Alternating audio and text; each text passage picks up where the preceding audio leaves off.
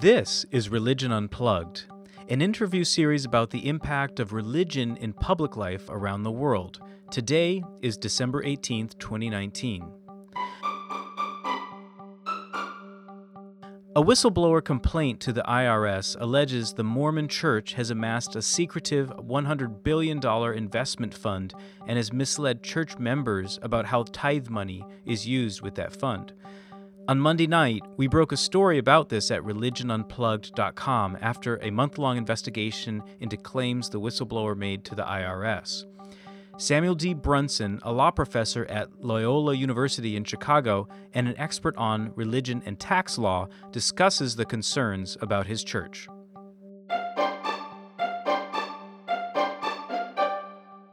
I reached out to Sam Brunson yesterday because we were working on a story at Religion Unplugged for the last month about a whistleblower and allegations in the whistleblower complaint that came our direction. And just to introduce Sam and why I'm reaching out to you today, you're a law professor. Tell us a bit about your work as a lawyer, law professor, and your area of research that led me to call you. Right. So I'm a law professor at Loyola University, Chicago. And here I teach primarily tax law. My research recently has focused on the taxation of tax-exempt organizations, and especially of religious organizations. Right. So I came across your work as I was reporting the story that we broke last night on Religion Unplugged, and we broke it simultaneously as the Washington Post broke that story as well. And it's on page 1 of the Washington Post today. Right. And, you know, basically the details in the story is that there is a fund or set of funds that the whistleblower is alleging the Mormon Church registered this investment firm as a 509(a)(3) supporting organization to the church, and that some tithes from the Mormon church members, which are considerable when you have 12 million members and billions of dollars of tithe revenue, that some of those that tithe money went to this supporting organization, which invested. And in the last 22 years, the whistleblower alleges the fund grew from $10 billion to $100 billion and hasn't been used too much. There are some other allegations in the story, but I'm curious, Sam, about your your initial take on the story in the Washington Post and on our site, and the allegations from the whistleblower around, that a 509(a)(3) or supporting organization shouldn't be used in this manner. Do you have any sense about that? So it's interesting. It seems like a strange setup. In the first instance, I would say it's unsurprising that a tax-exempt organization would have some amount of money and would have investments. They do that. They can do it in-house. Like the Mormon Church could just have as employees a handful of investment managers and do it in-house. If they did that, it would be, from a tax perspective, completely uncontroversial. Similarly, if they went to an ordinary for-profit investment advisor hedge fund and invested the money there, again, it would be uncontroversial. They could do that. They wouldn't have to get the money sent back to them. So the weird thing here, as you point out, is that it's a nonprofit, a supporting organization, or an integrated auxiliary that is the that is the investment fund. So that, and the problem with that, and the weird thing about that, is that generally speaking, to be tax exempt, you have to primarily pursue some particular tax exempt purpose. So a church does religious purposes. That's one of the things that's listed in 501c3 as a permissible exempt purpose. My employer is a university. Education's another acceptable tax exempt purpose. There are a handful of others, but tax exempt purposes don't include investing. So like you said, to qualify as exempt, it has to do something different than just be an investment fund. And Right. as a supporting organization or as an integrated auxiliary, the IRS has said that um, an organization like that can also be a tax exempt purpose if it engages in a business, but it essentially gives money to a tax exempt organization to pursue its tax exempt mission. And Right. it's created a standard that it calls the commensurate in scope standard, which is the amount that it gives to the tax exempt organization has to be commensurate in scope with its financial standing. Hmm. Now, This is. Go ahead. Sorry. This is oh, fascinating to me. yeah. So, anyway, the problem with that standard is the IRS has never really clarified what commensurate in scope means. Right. They also haven't qualified who it applies to. But for the first part on what it means, I mean, we don't know if it means that this type of supporting organization needs to give 50% of its income, 20%, 10%, 5%, 70%. What we do know, or I guess we don't even know this, but it would make sense that 0% is not commensurate in scope. Mm-hmm. So if the organization has invested this money, has kept this money, has grown this money, and has never given any of it back either to the Mormon Church or to any other charitable organization, that probably doesn't, I mean, that probably, I'm an attorney, I can never say anything definitely, but that Yeah. Yeah. probably Yeah. doesn't meet the commensurate in scope requirement. Okay. Well, and your comments are raising, I think, another point, which is um, uh, about gray areas because it's hard to evaluate. There are several things we don't yet know. Despite I've been working on this for a month, and I have some of the whistleblower documents are now public on Scribd and on videos, and I have Religion Unplugged. We have other documents that were submitted to the IRS, and we, in our story, decided to focus on the things that we could verify or that were concrete and to us. But organizations registered in this way, the financial disclosure issues, both to the IRS and to the public or members of a religious organization. As I was looking into that, I came across a paper that you had written in recent years at the Dialogue, a Journal of Mormon Yeah. Thought, and you walked through some of the present, past, and future of LDS financial transparency. And I quote some of that paper in our story. Um, and I'm just curious now, maybe you just want to talk a bit about uh, what you went through that in that piece and how it relates to this story out today about the LDS Church. Right. So historically, I mean, up until say the 1890s, the Mormon Church didn't have, well, it had off and on tremendous amount of assets, but in the 19th century, ownership, capitalism were kind of relatively new and they did weird things. Come the 20th century, the church started to discuss its finances with members in public. So the Mormon Church twice a year holds what they call a general conference, which is essentially, I mean, it's like old Methodist conferences of the 19th century that has transformed into basically a worldwide meeting. So early on, there was some disclosure. So someone, the speaker, the church president, or someone high up in the hierarchy would say, hey, over the course of the last year, or over the course of the last 10 years in one instance, we've raised this much money in tithing. We own these many cows, this much land, this much information. We've used that money to support this many missionaries and to build this many buildings and stuff like that. And it would lay out the various finances, the intakes and the outputs of money. And those were more and less specific over time. It wasn't really a pattern. There wasn't a strong pattern to it. It's not like every year they gave the exact same format, the exact same information. And it may well not have been a comprehensive look at the finances, but it was at least a look at the finances. It was a look at how much the church had brought in, how much it had gotten rid of. That went down during some periods. And in the 1950s, there was a church leader who was pretty specific about providing a lot of detail. And the detail he provided tended to run 4 to 6 printed pages. Uh-huh. But then when he was no longer part of the top of the hierarchy, suddenly in 1959, the Mormon Church stopped talking about its finances. It stopped publicizing the finances. Uh-huh. It never said why it did that. Most people believe that it did it because it turns out that it had been running a deficit, that it was in debt.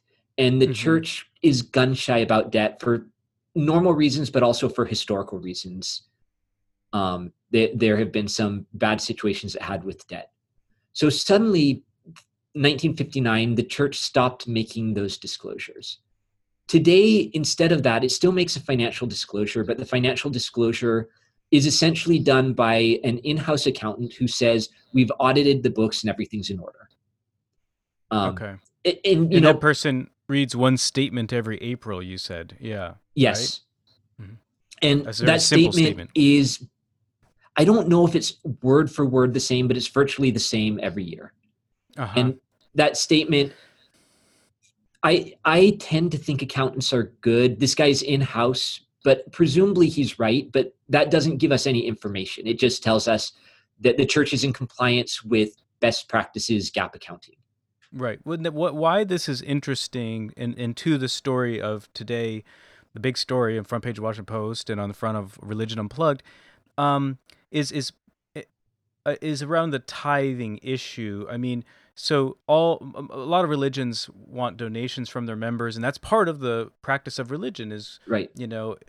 People give tithes or 10% of their income, and for the Mormon or the Church of Jesus Christ and Latter-day Saints, it's a particular practice around tithing that I want you to describe in a minute. But I also want to make something clear here in the conversation that, like, Religion Unplugged and myself are not anti-religious or anti-Mormon. We, in fact, we understand very well that the Mormon Church and people have experienced terrible persecution in the history of the United States, and so I just want to make that clear. And Religion Unplugged, one of our beliefs is that press freedom and religious freedom are two important values in the First Amendment and in general, and for the good of society. So I just want to emphasize that over and over in this conversation and any conversations that we have on these topics. But back to this issue of tithing, could you explain to us how the LDS Church approaches tithing differently, maybe than other denominations of Christendom or American religions? For the LDS Church, tithing it has changed over time. In its current iteration, it's a payment of 10% of a member's income. The church is actually has not spent any time and has actually refused to define what they mean by income. Which 10%, before we had a broad income tax and like payment that wasn't just cash but was also health insurance, 10% of income was relatively easy. If you grow 10 ears of corn, 1 ear of corn is 10%. So today there is an open question about 10% of what? Is it gross income? Is it income after taxes? Is it income after taxes adding back health benefits? Most Mormons that I know don't engage it at that level. They just say 10% of income, because honestly, most people probably sensibly don't think carefully about the definition of income. Most people who aren't me have better things to think about in their lives. Right. Well, and is the LDS Church more stringent on how it requires tithes, and how in terms of this? I've heard about the temple recommend, right? And what that brings. What does that mean? So to hold a temple recommend, which is basically permission to go into the temples. So the Mormon Church has normal meeting houses. Anyone's welcome. Anyone can come in for meetings, and temples, which are limited to certain members who do certain things. One of the things required to go to a temple is to be what the church calls a full tithe payer. And full tithe payer means essentially you pay 10% of your income in tithing. But even there's significant ambiguity. essentially, it turns out that the church doesn't have the ability to audit its members. So full tithe payer is a self-reported thing. Like Okay. I mean, the church, I get paid by Loyola University Chicago, which is a Jesuit university. The Hmm. church doesn't see my pay stubs. I can't, they can ask and I can say no. So essentially, they take my word that I pay a full tithe. Okay. And yeah, and just I saw in your bio that you went to Brigham Young I University, did. and of I'm a course practicing this. member of the Mormon Church. Okay, I was curious. Yeah, where so that I think that helps us know that you know what you're talking about too. Hopefully. Yeah. Um so then, back to this story, one of the issues raised is if tithe money is flowing into Ensign Peak Advisors, the name of this fund, via the office of the president of the Mormon Church. Uh, uh, there was two reported uses of the fund. One was to pay for $1.4 billion. The whistleblower alleges, and I've seen slides and have evidence to suggest it could be or is accurate. $1.4 billion from this fund went to help the City Creek Mall development project in downtown Salt Lake City. That mall was competing with other retailers, a project called Gateway in downtown Salt Lake City. And there were public statements by leaders of the LDS Church that no tithe money was used in, building of that mall in several newspapers like both Salt Lake Tribune, Deseret News, and others. Is that concerning? One could say, well, maybe money is fungible, and was it tithe money or investment money? But does that part of the story concern you as a member of the LDS Church? So I love that you beat me to the money is fungible thing. Okay. You're absolutely right. For me, I tend to be less concerned about the City Creek thing, about things like that. I understand what people's concern is. I'm not convinced that there is a problem with this. There may be a reason that it shouldn't have been done, but the church, the investment fund, can certainly invest more money into an investment, invest more money into a project. And I saw in the post reporting that the whistleblower alleges that it wasn't listed as a loan or as an investment, I think, if I'm not wrong about that. And honestly, I don't know what that means. If they put money in and they're not getting it paid back, then it's an additional capital call, it's an additional investment. Should the church have invested in a shopping mall? I personally tend to be anti-mall, but I live in a big city, as do you, where malls are maybe not so cool. Right. Um, so I don't love it as an investment strategy, but the fact that they're investing in a for-profit endeavor doesn't strike me as wrong. Right. Okay. Interesting. So I know you got to go fairly soon, and I wanted to ask, on the top of your paper that I referred to, it says sunlight is said to be the best of disinfectants, electric light the most efficient policeman, and I'm curious about your take on financial disclosure or transparency for the religion in this story, LDS religion, but also other religions in America. As an expert and a lawyer on the topic, curious to hear your take on that, and if this story gets to that in some way. Right. I don't think that there's a compelling reason why churches and other religious organizations shouldn't have to file the IRS Form 990, unlike all other tax exempt organizations. I can understand some people have made the argument that doing this would be oppressive for small churches without a lot of assets and who may not have the ability to hire someone. But frankly, that's true for any small tax exempt organization. And in fact, tax exempt organizations, I forget the exact numbers, but below a certain level of revenue and assets, they file a very, very simple version of the Form 990. So I think that the argument that small churches won't be able to do it kind of misses the point, because small churches have to do something less. I don't know. I mean, I don't think most people are going to be reading their church Form 990 for pleasure reading and for fun. I don't think most people understandably would really understand what it has. People have higher priorities than figuring out how to read obscure IRS documents. But I think that there is value. Many people, myself included, donate money to religions and to the other organizations. And even if I don't look at the Form 990 for, say, the Harris Theater, a dance and music theater that's a nonprofit here in Chicago, the fact that I could and the fact that there are probably eyes on it helps me be comfortable that they're probably doing good things with the money. Yeah. And did you look at the 990 Ts that Ensign Peak Advisors has filed? Because it was also puzzling. Some of both the Post story and my story on Religion Unplugged note that it was interesting. They list the book value as, for several years, it was at 1 million. And then at one point they said over 1 million book value. And then in 2017, stopped putting a book value.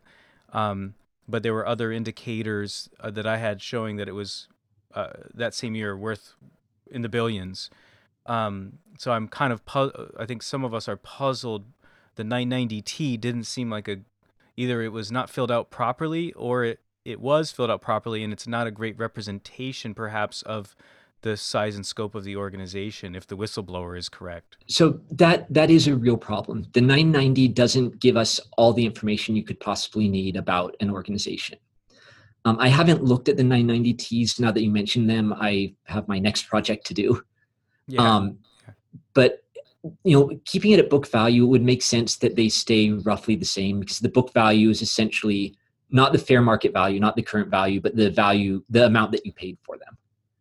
Okay. I don't know why it would drop off. I don't know if the filing requirements changed, or they got lazy, or they got a new accountant. Mm-hmm. Okay.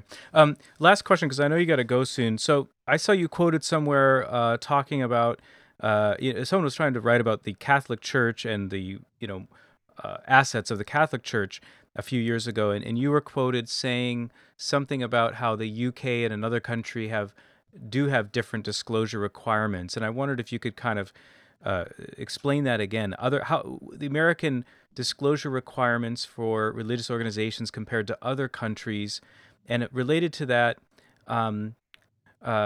what do you think would be a better model, or the IRS might want to think about doing in a way that wouldn't harm religion or religious freedom, but might improve visibility? If there's any other thoughts on that.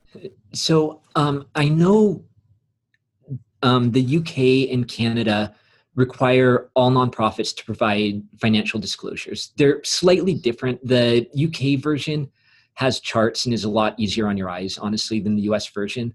And those two countries don't have exemptions for religious organizations. So for instance, there is Mormon Church kind of subsidiary in the United Kingdom, and it files disclosure for its finances. Basically, the money that it raises in the United Kingdom, plus money contributed by the central church, minus money that it contributes back. Canada has roughly the same thing. So those can give us a picture of various church finances. The Mormon Church is kind of unique in that it's all centralized. The Catholic Church, for instance, like every diocese, is a separately incorporated organization that owns its own property. So the Vatican may be over everything, but the Vatican doesn't own the property owned by the Archdiocese of Chicago. In the Mormon Church, the central church owns all of the church property. Right. Okay. Interesting. Well, thank you so much for joining us. Any final thoughts before you have to run? No, it's an interesting story. I think it raises really interesting questions. The tax questions highlight the ambiguity, and my students always come into tax law thinking finally they're going to get something that's just black and white, easy. And it's nice to illustrate that even we have a lot of ambiguity in the tax law. And I think it illustrates a certain amount of discomfort that we have with the idea of religion and money. And it's not a discomfort that we necessarily need to get over, but it's a discomfort that we need to confront in a way that you guys are doing a great job of raising these issues, but that Americans in general aren't super comfortable talking about religion or about money, much less the two together. And I think Right. that we lose out when we don't combine those things. I agree with you. Thank you so much for joining us, Professor Brunson. Great to talk with you today. Thank you. Have a great afternoon. You too. Bye. This episode of the Religion Unplugged podcast was hosted by Paul Glatter, edited and produced by Peter Freeby. Special thanks to Religion Unplugged team member Megan Clark. The Religion Unplugged podcast is a production of religionunplugged.com and is part of The Media Project, a nonprofit dedicated to equipping journalists to cover religion. To read our award-winning global religion news coverage or to find out more about Religion Unplugged or The Media Project, visit religionunplugged.com or follow us on Twitter at ReligionMag.